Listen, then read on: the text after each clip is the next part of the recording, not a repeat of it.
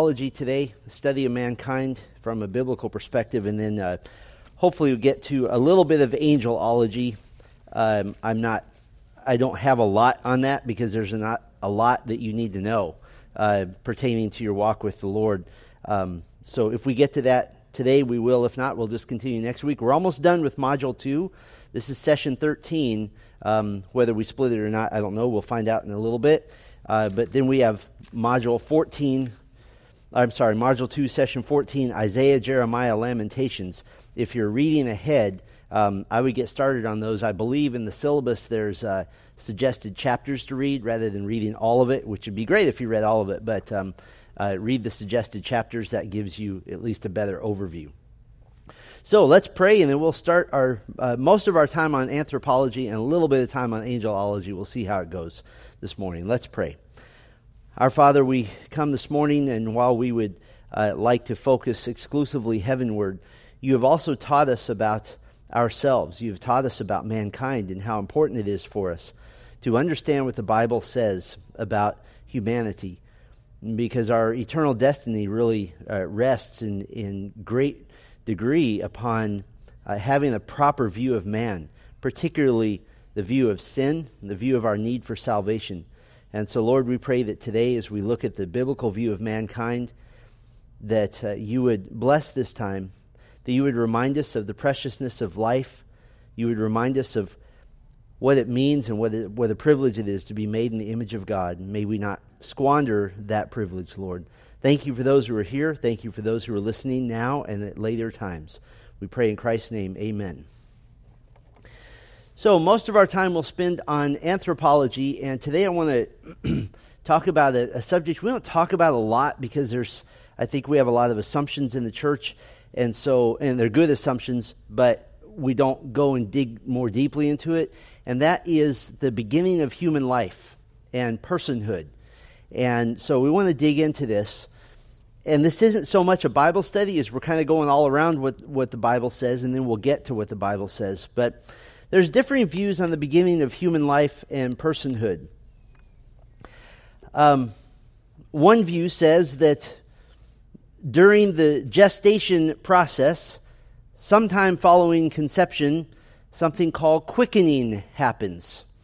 That this refers to a mother beginning to feel movement in whatever week that happens, generally 13th to the 20th week, that at that moment that human life and personhood begins. Under this category of during pregnancy, you have the idea of viability. The human life begins at the time that the fetus is capable of surviving outside the womb. The small problem with that view is that that's continually changing with technology, isn't it? So that can't be the case as well. Some would say when brain waves are present. Some believed, early philosophers believed that the fetus didn't become formed and begin to live until 40 days after conception for a male and 80 days after conception for a female. So there we have sexism all the way even in the womb at that point. Augustine was even hesitant to say at which point the fetus became a human being, but for him, aborting a fetus was a murder. Aborting an unformed fetus, though, earlier in the pregnancy was considered a lesser sin, a lesser crime. How he made that distinction, I don't know. Thomas Aquinas distinguished between potential humanity and actual humanity. And he allowed for abortions during the first trimester. Abortion is not a 20th and 21st century debate. This has been going on for 7,000 years, this debate. So the first view is that sometime during pregnancy, life and personhood begins. Now, why do we say life and personhood? Well, because nobody denies that there's a life in the womb. There's a heartbeat, there are brain waves, there are things that indicate life. So that's why we add in, but what about personhood? Is that thing in there a person? Another view says that human life and personhood begins at birth. Plato believed that a fetus became a human person once the umbilical cord was cut. That's what it took. For him, the killing of deformed infants at birth was allowed. And by the way, throughout all of history, almost every culture has felt that way, that a deformed baby can be killed, that's just what you did. So that has been kind of the norm. Obviously, if you know a little bit of history, the United States Supreme Court in its 1973 Roe versus Wade decision declared that the term person, as used in the United States Constitution in the 5th and the 14th Amendments, applies only at birth. That a person is not a person until the person is born. And so the location of being right here and 3 feet away after you're born is what makes you a person. And then you have the view that personhood begins after birth with a minimal level of functioning. This view says that both a fetus and a newborn are potential persons, and in order to achieve full personhood, there has to be certain physical, spiritual, and social functions that can happen. And so you can hear this in one bioethicist named Michael Tooley. He said this: "The unborn is merely a potential person. A human and a person are not automatically the same. A human being is simply a member of the biological species Homo sapiens. A person, however, possesses self-consciousness or an enduring sense of self. Since a newborn baby does not possess the concept of a continuing self, it is not a person." Michael Tooley believed that humans are what he called quasi-persons at around 3 months of age, and they achieve full personhood at about 1 year. He also believes, however, in the equality of animals and persons. And so the killing of adult animals and a mature person, both of those are acts of murder. The killing of baby animals and baby people is a lesser offense at some level. The founder of the animal liberation movement, a guy named Peter Singer, he says that a newborn must exist for at least 28 days before it can be said to possess the same rights as others. So what's the flaw with all of this? The flaw is that you decide what you believe, then you pick a set of rules that support that belief, and then you say, see, because my belief fits these rules that I made up, it must be true. That is the worst sort of circular reasoning. And so it's just all made up. And I would say today, it used to be that there was the argument that humans and animals are equal. From looking at our culture today, would you say that's the case? We would say that humans and animals have now flip-flopped in our culture, that animals are have more worth than humans. Because people will spend millions of dollars to save baby animals, all the while murdering millions and millions of baby humans. So it's not just that there's a belief in the equality now. Mother Earth gave birth to animals, but there's so many humans, we can kill as many of those as we want. Kind of that belief system. So you see God's created order literally over time turned completely upside down, which is what humanity tends to do. So what do we believe? Well, we believe obviously that life and personhood begins at conception. God's creation of a person is not a process. It's an event. And by the way, this has been the view of almost all Christians throughout church history. The church has been long out of step with the rest of the world. Or can we put it this way, the world has been out of step with what the Bible says. One of the first kind of discipleship tools or commentaries ever written was called the Didache, Didache. It just means the teaching, like didactic. But the Didache, early to mid-2nd century, very, very early work, it says, "Thou shalt not murder a child by abortion, nor kill that which was begotten." In other words, any child at any level of after conception, to kill that child is considered murder. At the very end of the 1st century, basically written at the same time as the Gospel of John, and although it's not scriptural, we have a letter called the Letter of Barnabas, probably written by the actual Barnabas of the book of Acts. But the letter of Barnabas says, "A child shall not be killed before or after it is born." Why would Christians be writing about this? Because in the Greco-Roman culture of the 1st and 2nd century, killing infants was a right of a father. That you could just decide to kill your child up to a certain age, especially if it was a girl.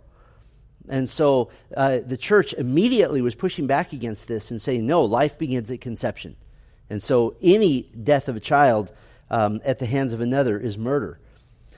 Clement of Alexandria, he lived about 150 to 215 AD. He said that the unborn is a person, partly he takes his clue from Scripture that John the Baptist leaped in Elizabeth's womb in Luke 1:41.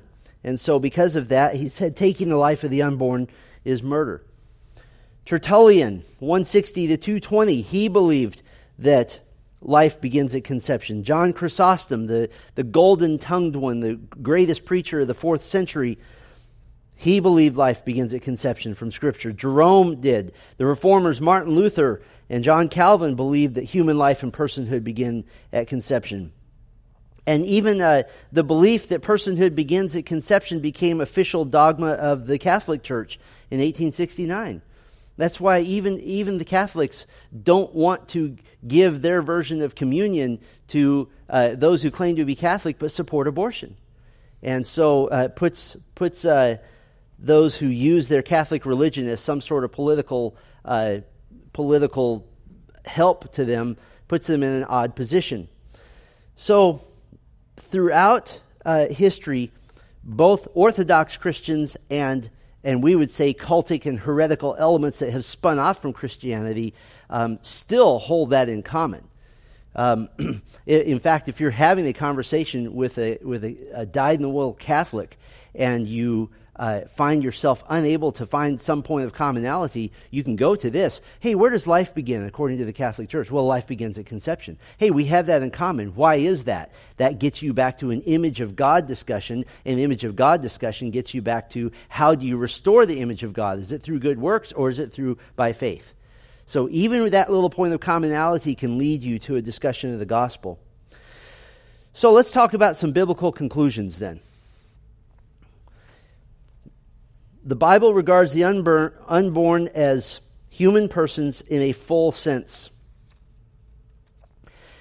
This isn't I'm sorry, I left one slide off there, so I'll just let you copy that down if you want. I was behind by one. Biblical conclusions. The Bible regards the unborn as human persons in a full sense. I'll read you a couple of scriptures, and then the next slide, I think, will just give you the references. Yeah, so I'll read them to you, and then you can get caught up. Genesis 22 and 23. The children struggled together within her, and she said, if it is thus, why is this happening to me? She went on to inquire of the Lord, and the Lord said to her, 2 nations are in your womb, and 2 peoples from within you shall be divided. The one shall be stronger than the other, the older shall serve the younger. And that is, of course, Rebekah with Jacob and Esau. They're treated as persons in the womb. The children are struggling together, and you can't even spank them when they're fighting in the womb. And yet there they were, fighting, and so they're treated as not only as persons, but as persons who fight, even in the womb. So many of you moms, you tell me about, I think this is going to be a feisty baby because you're when you're pregnant and the baby starts kicking. I have personally witnessed with a pregnant woman her go, oh, like that, because that kick goes that way. And so they're persons in the Bible. Exodus 21:22 through 25. When men strive together and hit a pregnant woman so that her children come out, and there is no harm, the one who hit her shall surely be fined, and so forth. But if there's harm, you shall pay life for life, eye for eye, tooth for tooth. What does this mean? It means that if 2 men are fighting and one of them hits a pregnant woman and that child comes out and dies, that man is guilty of murder and will be executed. So what would happen if we executed everyone guilty of murdering a baby in the womb? We would have a country with fewer people in it, a lot fewer people. So the Bible says in the Old Testament, you kill an infant from the womb and you die. Isaiah 44:24, thus says the Lord your Redeemer, who formed you, that's a personal pronoun, you from the womb. You were formed from the womb, not after the womb. Job 10:8 through 11, I'll go ahead and put these references up here now. Job 10:8 through 11, your hands fashioned and made me, and now you have destroyed me altogether. Remember that you have made me like clay, and will you return me to the dust? Did you not pour me out like milk and curdle me like cheese? You clothed me with skin and flesh and knit me together with bones and sinews. This is an Old Testament euphemism for the act of making a child. There is the you poured me out like milk. We get this from the picture of male sperm, and this idea of you did this. God, you took these little tiny microscopic parts and you put them together and you made me. And so Job affirms that he was made at the moment he was conceived. That was when he came together. Psalm 139, very familiar to us. Verse 13, such a beautiful picture. You formed my inward parts. You knitted me together in my mother's womb.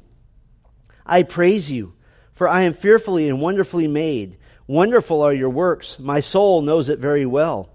My frame was not hidden from you when I was being made in secret, intricately woven in the depths of the earth, meaning in the womb. Your eyes saw my unformed substance. In your book were written, every one of them, the days that were formed for me, when as yet there was none of them. That's a massive statement of biblical anthropology. When I was a kid, the only thing about knitting I knew was that it happened with two big needles. And that was my picture of God knitting together these like needles going click, click, click, click, click. And I didn't understand that. It's just a word that means to put something together. Like I'm doing with my hands, that little parts come together and they're interwoven. And so, very, very clear statement. David speaks as if God had a relationship with him while he was in his mother's womb. And he did. Isaiah 49:1, the Lord called me from the womb, and from the body of my mother he named my name. Jeremiah 1:5, before I formed you in the womb, I knew you, and before you were born, I consecrated you. I appointed you a prophet to the nations. From the womb, Jeremiah was appointed a prophet. Does that make him an exception when it comes to prophets? Yes, he and John the Baptist have that in common, but it proves his personhood. God saw him as a person from the womb. Now, some have said, well, the Bible doesn't give scientific explanation concerning the beginning of human life. Well, that's because in the Bible, believers in Yahweh thought anybody was an idiot who didn't think life began at conception. There's no need to explain. That's like saying, well, the Bible doesn't explain how the sun works. Well, go outside for an hour in June and you'll see how the sun works. Everybody knew how it works. Just because the Bible doesn't give a scientific explanation for something doesn't mean it's not true. But to be very clear, all scientific things to which the Bible speaks is always accurate, every time. The Bible does indicate, though, very clearly that the unborn child in the womb is fully human. Fully human.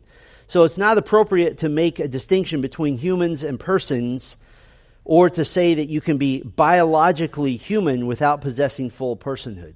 So you can't make that distinction. Which, of course, brings us to the question of our day, is can abortion be considered murder?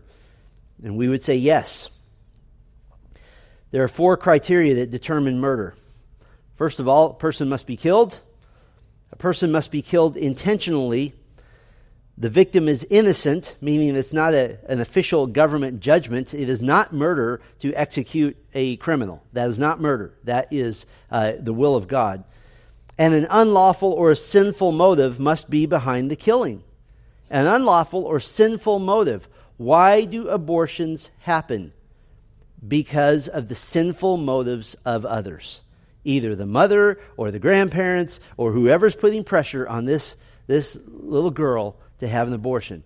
Or, I'm not ready for a baby. This is not the right time of life. So therefore, I'll murder my baby so that I can go get that corporate job I've always dreamed of.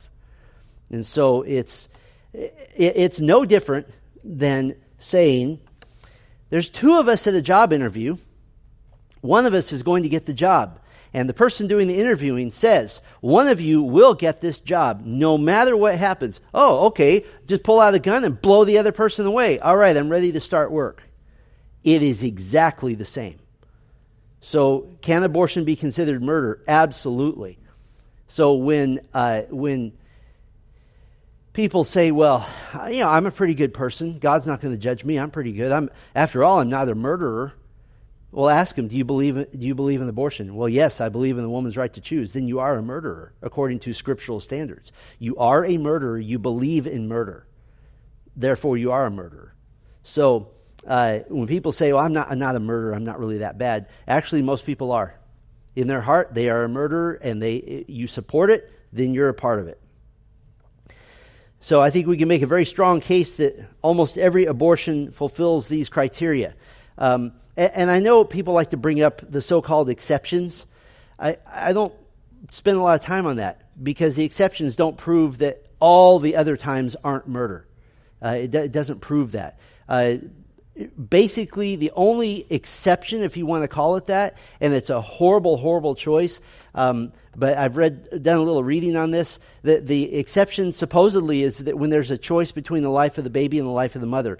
Do you know that happens so statistically at an insignificant level that it's basically almost non-existent from a statistical standpoint? That's a almost completely made-up scenario. Yes, it happens on occasion, but not enough to even be a blip on the radar. What's the other big exception that people always talk about?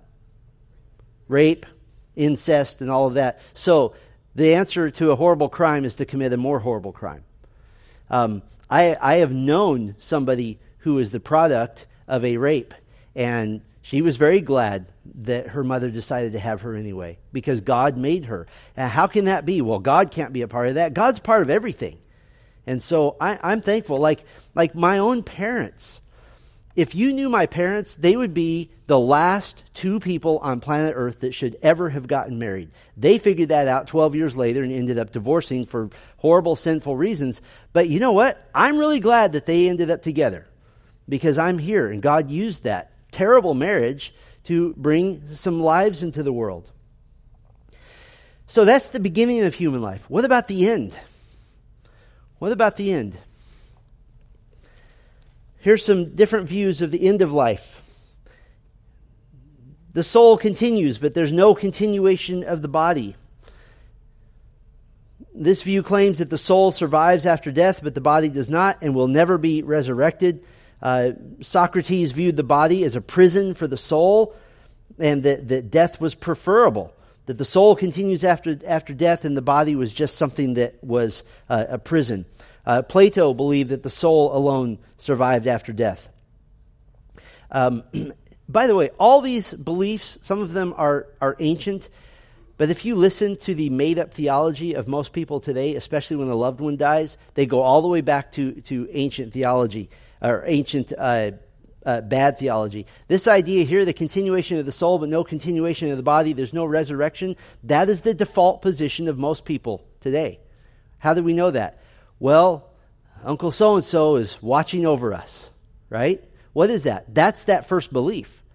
There's no sense of Uncle so-and-so will be resurrected someday because he was a believer in Christ. It's just he's watching over us. And we go all the way back to Shintoism and Hinduism, where we worship the people who have gone before us instead of worshiping God. And so when you say, oh, these beliefs don't seem that relevant to today, I would say that first one is the prominent belief today. People just don't describe it in those terms.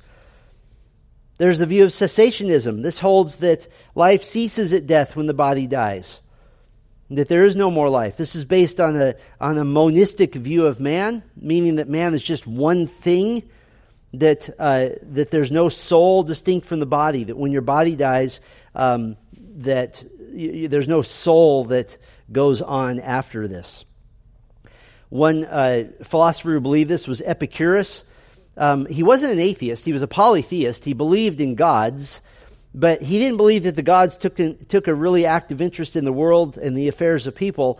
In fact, he said that religion was a barrier to a happy life because it fostered a fear of death with all of its emphasis on suffering and punishment. So for Epicurus, his idea of happiness was removing all fear of death, all worry about the afterlife, because the terrors of religion are just fairy tales, so just enjoy your life now, because when it's over, it's over.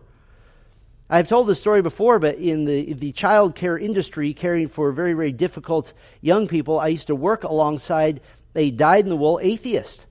And this atheist was one of the best caregivers with disturbed kids I'd ever seen. And we had this conversation 100 times.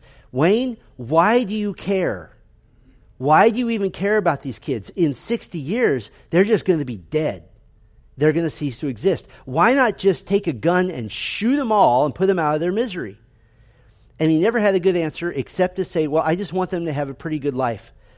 And then the next question would be, well, but are they going to remember it at the end of their life? What are they living for? And the best answer he had was, well, at the end of your life, you want to be able to say, I did this, this, and this.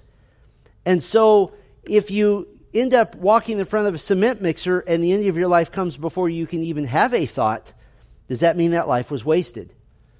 So it's a completely horrible view that really leads to all kinds of problems, because if you're a true cessationist, that means that life has no inherent value at all.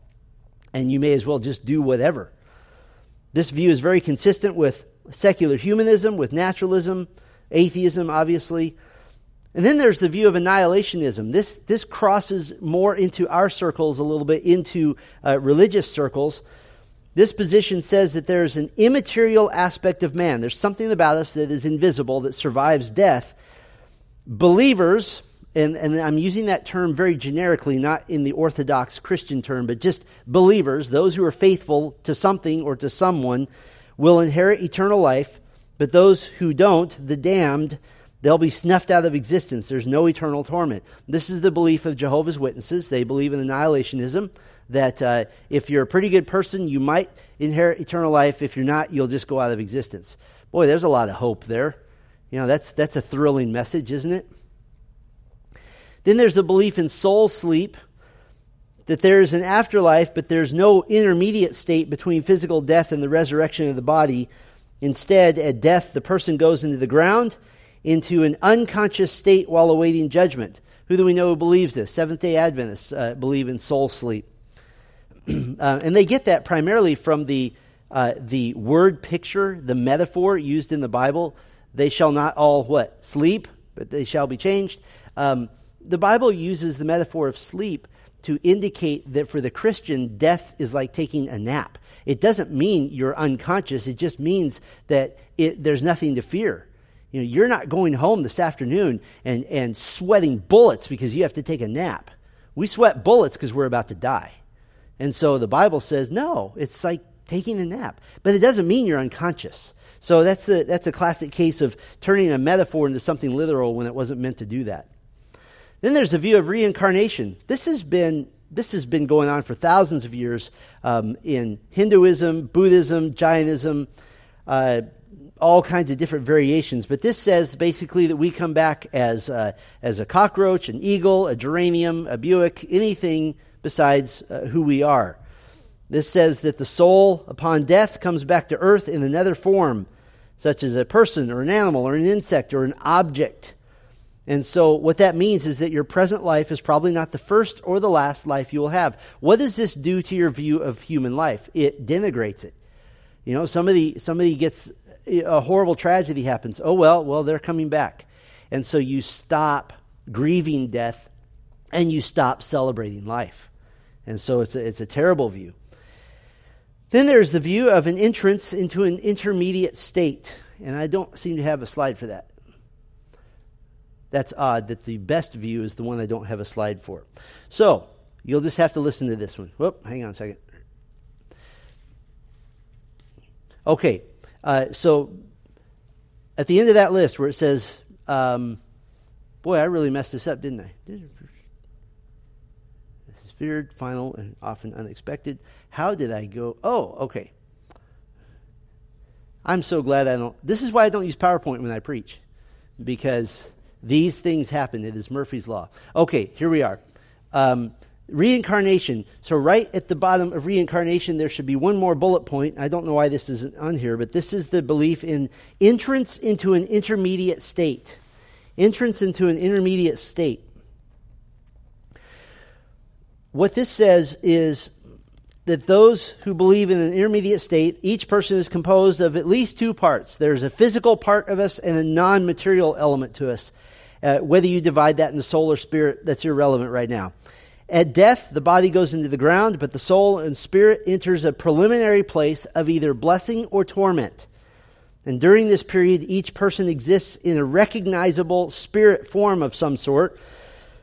And with the return of Christ, though, the soul and the spirit will be rejoined with a resurrected body to experience either the joys of a new heaven and a new earth or the torment of a lake of fire. We're being very broad and very general here. Now, there's a part here you may not have heard before, and that is the soul or the spirit entering a preliminary place of blessing or torment. There's a possibility of some sort of intermediate physical existence.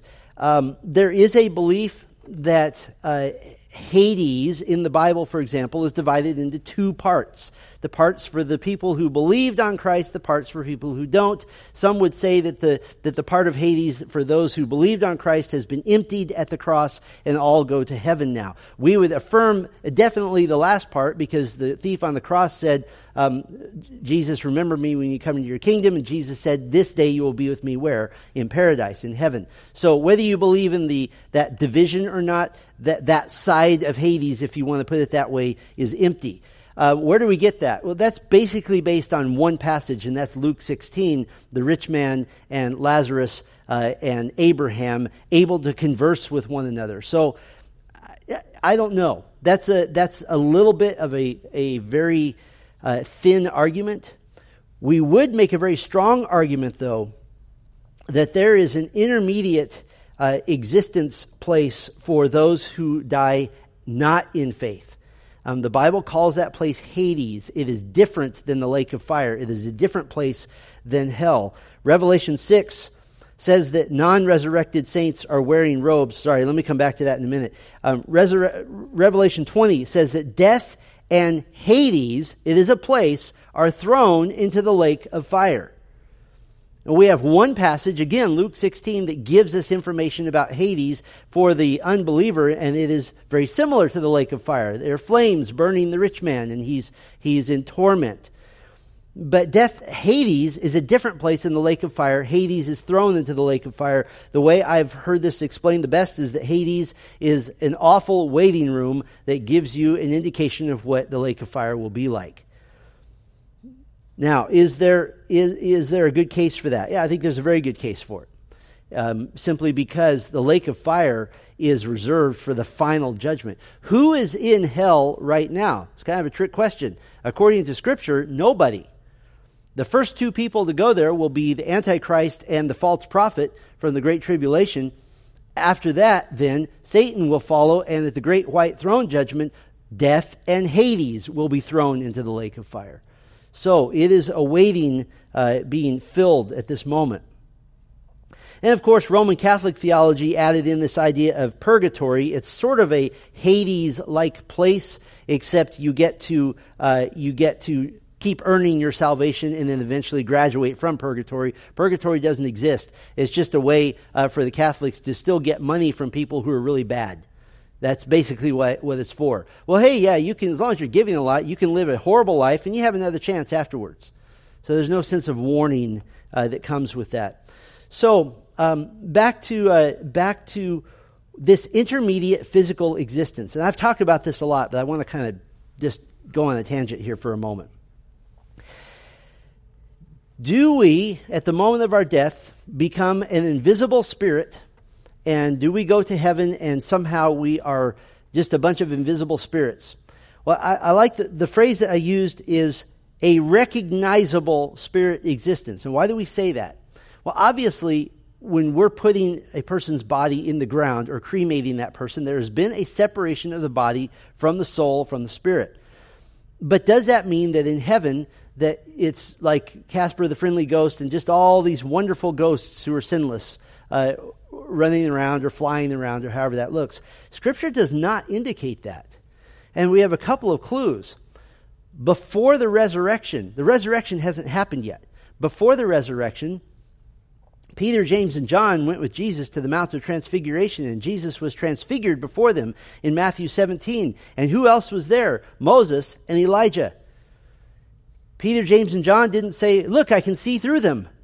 He didn't say, look, they're hovering off the ground. They were standing there in some sort of recognizable physical body.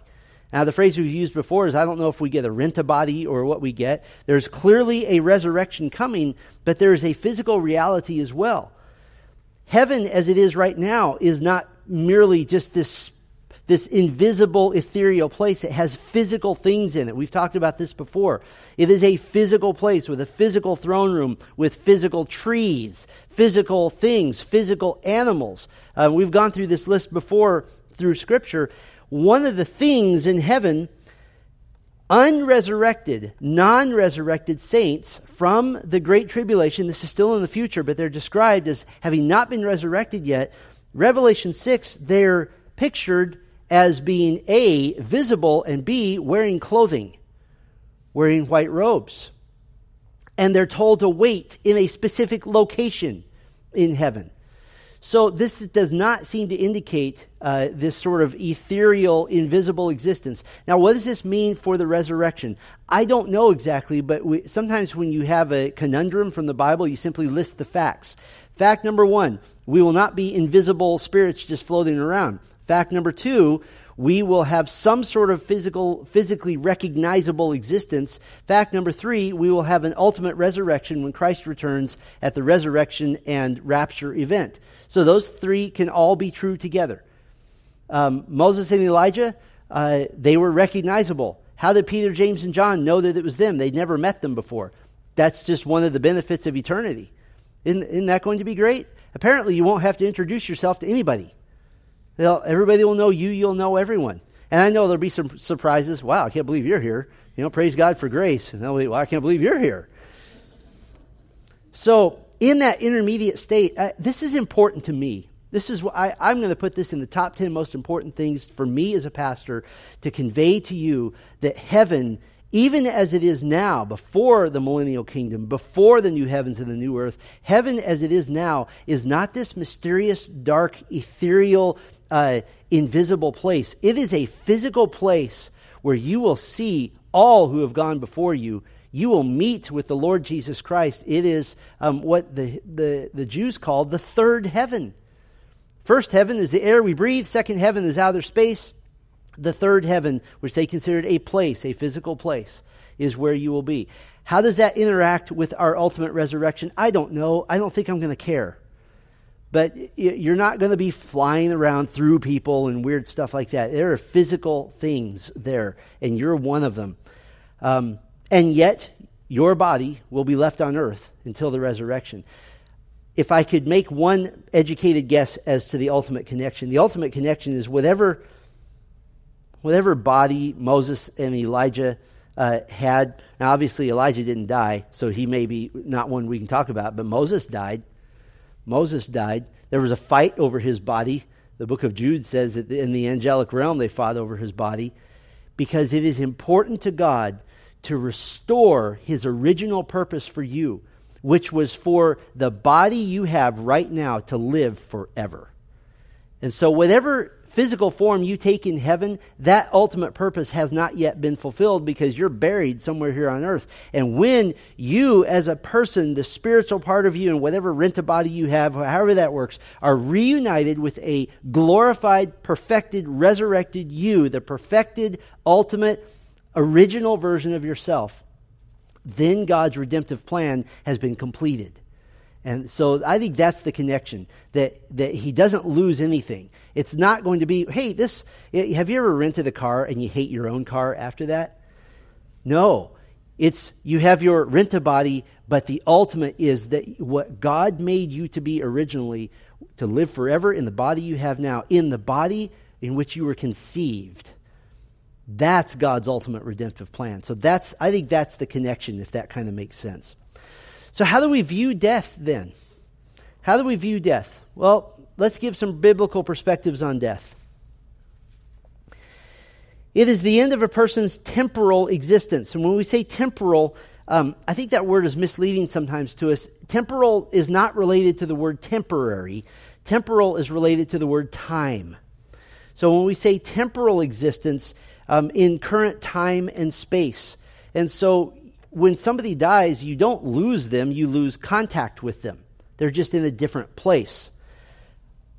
Discussion of death involves an intersection here between anthropology and hamartiology, the doctrine of sin.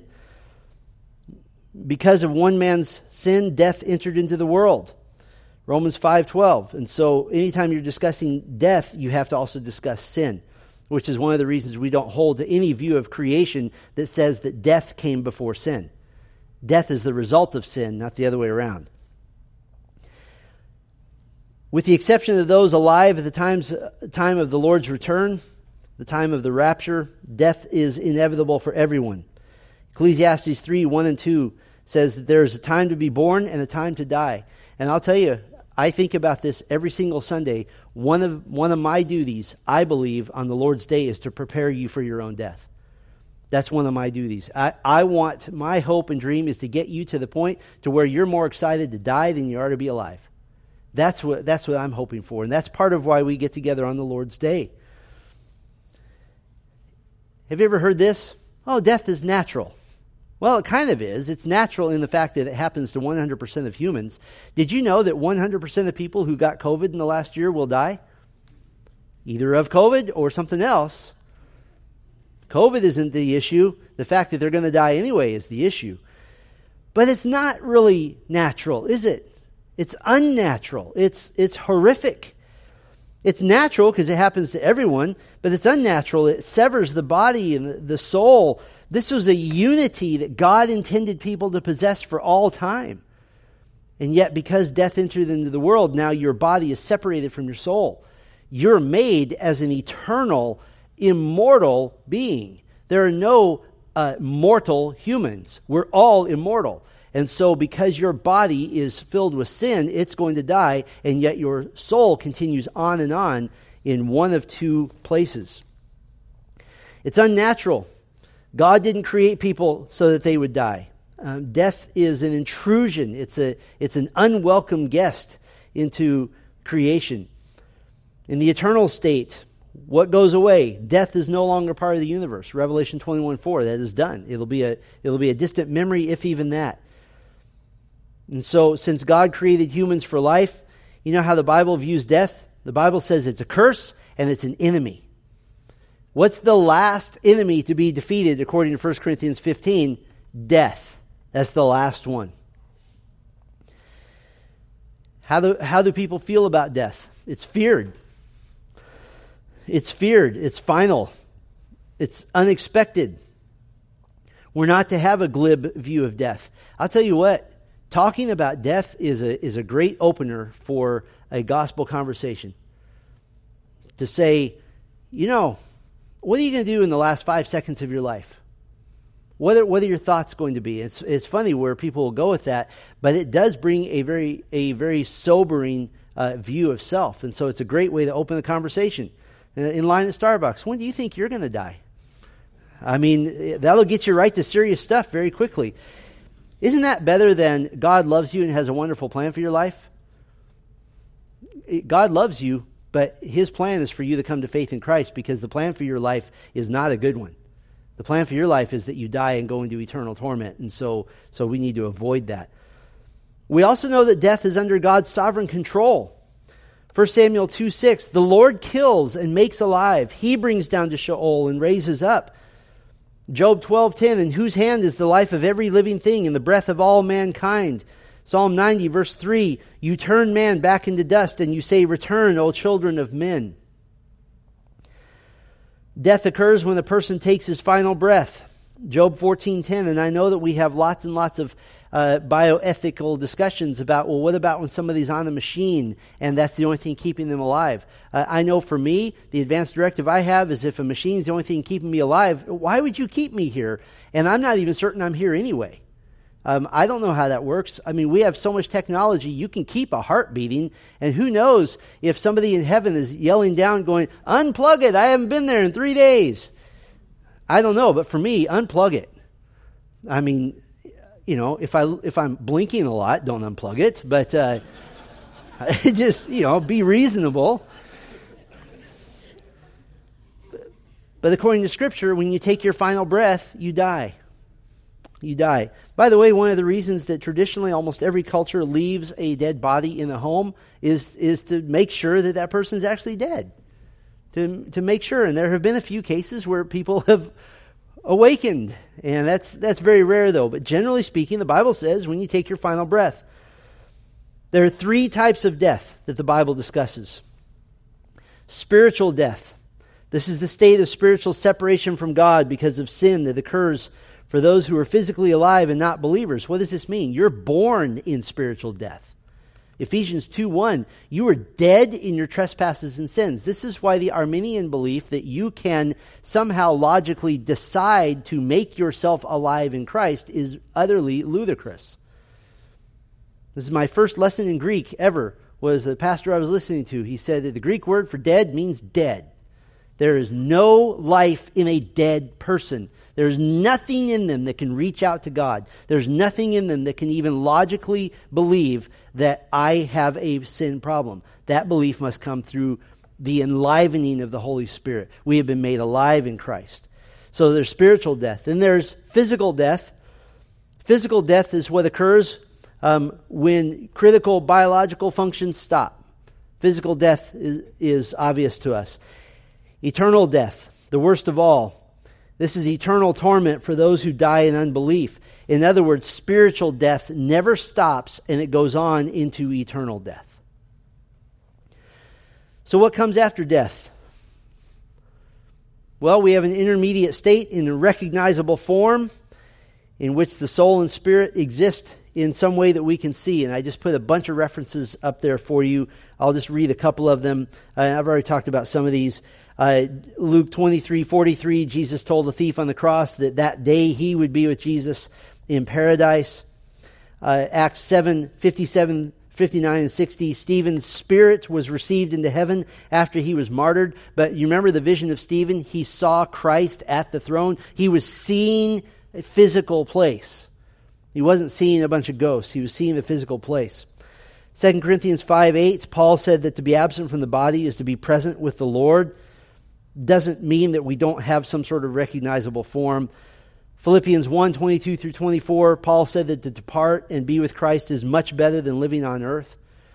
I can't remember which one it is, but there's a chapter in my book, Preparing for Heaven, where I talk about some of the metaphors for dying that the Bible uses. Things like taking a journey, going home, taking a nap. All these very warm and very lovely metaphors. So if we could take anything away from this, we would say don't fear death. Hey, we're not excited about the process, but don't fear death itself at all. And then what happens? Later comes the resurrection of the body. The resurrection of the body doesn't take place in the intermediate state, but it does take place in connection with the second coming of Christ, and that's a broad statement. Let me take that apart just a little bit. When we say the second coming, in our circles, we tend to think in great detail. When most people say the second coming, generally that speaks of the parousia event, just the coming of Christ in general. We divide that into the rapture of the church, in which Christ comes, we meet him in the air. 7 years later, then we have the rapture, resurrection, we have the full coming of Christ. Rapture and resurrection happens first. I've made this case before in other contexts. Then at the second coming, you have the resurrected people coming with Christ. So will there be a time where you are in heaven in a resurrected body? That time will be there. What happens then? Revelation 19, Jesus mounts on a white horse, and all of his army, the armies of heaven, clothed in white linen, fine and clean, which is the righteous deeds of the saints, coming back with him. So the resurrection of the body doesn't take place in the intermediate state, but generally speaking, at the end of all things, that's when that happens. And I put a bunch of scripture references. And then the end of everything for everyone is endless eternal life, either in heaven or in hell. Heaven will be redefined as the new heavens and the new earth. Hell, it's interesting, the Bible never says where it is. The Bible never, it has to be somewhere, at least in our thinking. My theory is that one of the judgments of God even upon Israel. What did God do to Israel? He took away their home. He took away their place. They didn't belong anywhere. Hell is very much the sense of I don't belong anywhere except here. I have no belonging in the goodness of the eternal life with God. So that is the beginning and the end of life. I think I'm going to just wait on doing angels, and might even next time take a few questions on the beginning and end of life. But I want to do that now just for a minute. What questions do you have, either beginning or end of life in anthropology? And we'll do that first. Yeah. Sorry. Nate, then David.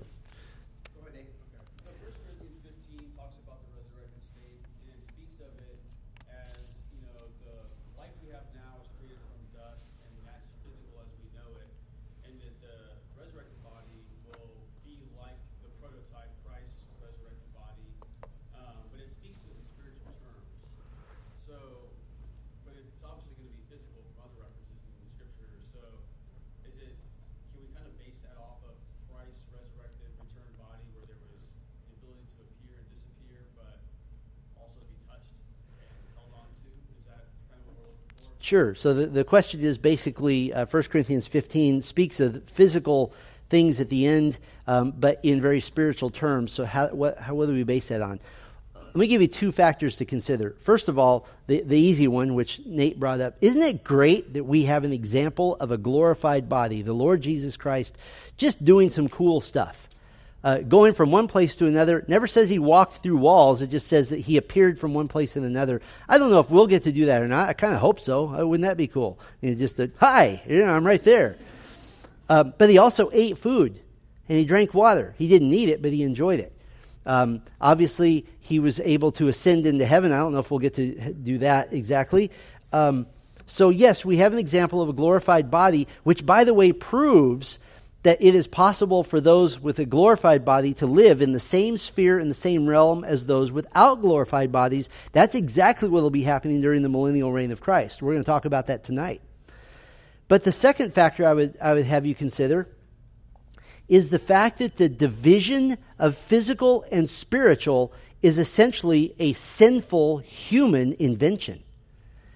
What is the point of redemptive history? The point of redemptive history is that God made mankind as a physical/spiritual being in one package, and the separation of body and spirit is an indication of the curse of sin. And we see this in what Randy Alcorn coined a term he called Christoplatonism.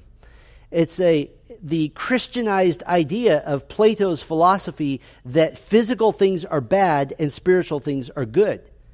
That's why Christians throughout history have had such a hard time picturing heaven as a physical place. Because they say, well, the physical is bad, so the spiritual is good, so I'm just looking forward to getting rid of my body. I don't want to get rid of my body. I want a new one. There's a big difference. Christoplatonism has also had a major impact even on theology. Christoplatonism, I believe, has contributed to reinterpreting Old Testament passages about land and crops and vineyards into super spiritual things, that the land is actually just the church and the vineyard is the glory of Christ. So however you want to put those things, I think it's contributed to seeing physical things as somehow lesser. But the fact is that spiritual and physical, it's all the same. It is one thing. And so it is a product of our misguided thinking that we continually separate those, when in fact the goal of redemptive history is to put it all back together. So those are two factors I would consider. Does that help a little? And then David, you had a question as well? Oh, yeah. Sorry. In the back of the room. So I know Paul talks about how we'll all be judged and answer for our sins. I'm not sure what scripture this was. How does that work for believers at the end of our life? I know Christ intercedes for us, but he did say, I'm not sure the scripture again, but how do we answer if Christ is interceding for us at the end of our lives? Okay, that's a great question. The basic question is, the Bible says that all people will be judged. So here's the simplified version. If you die in unbelief, you will pay the penalty for your own sins. Revelation 20 says the books will be opened. What is that? That is the heavenly memory of every sinful thought, deed, and word you've ever committed. For some of you, that's libraries will be opened. Okay? And you will pay for those sins. The judgment will be poured on you. For the Christian, our judgment, the Bema judgment, has to do with separating out the worthless aspects of your life from the things that you did as a believer that were worthwhile and that are to be rewarded. 1 Corinthians 3 gives a warning that some will be saved as through fire, that they'll go to heaven with a loincloth, basically, that their reward will be minimal, but they're still in heaven, and they're still covered by the blood of Christ. So, David, to your question on judgment comes, and the Bible uses judgment in two ways. Judgment as a decision that you're guilty or not guilty, and then judgment as the consequences, the carrying out of a sentence. So you have to kind of separate those two. But if the judgment as far as a decision is that you are in Christ, then all your sins are covered. And the judgment as far as consequences fell on Christ at the cross, and you have none of that. And you are seen as perfectly righteous. In fact, that's your position now. That's the beauty of the doctrine of justification. You are seen as, right now, as righteous as Christ is. For the unbeliever, the decision, the judgment is that you have not received Christ as your Savior. You have rejected the offer of salvation. Therefore, the judgment, the penalty, will be that you will pay the penalty for your own sins. And since you can't pay it because sins are eternal, you will be in eternal torment. So, will we stand before God? Yes. I shudder under James 3:1 every week. Not many of you should become teachers, for we will incur a greater what? Judgment. What does that mean? It means that I believe that I will be held to account by God for the works that I did as a pastor. And so that's terrifying. But it's also comforting that I will be held to account by my Heavenly Father. And when that little transaction is done, what will I hear? I will hear, "Come into your reward. Well done, good and faithful servant." Now, I might be the one going in there with nothing but the loincloth, but I'm in heaven. I'm in heaven. So judgment is a very general word that has to be used in a lot of different ways. We've got to be done. I'm sorry for that. We'll do some more questions next time. We'll just kind of pick this up, and then we'll do angelology as well. Thank you, Father, for this time to look at anthropology. We pray, Lord, that the ultimate end of even this discussion would be for the Christian gratitude that we who were once in sin are now in Christ, and for the unbeliever perhaps hearing this, Lord, I pray that they would cry out to the Lord Jesus for forgiveness, because in our sinful state we were headed toward hell, and that is still the fate of every unbeliever unless they would come to faith. We pray, Lord, that you would do these things for your glory and honor. Amen.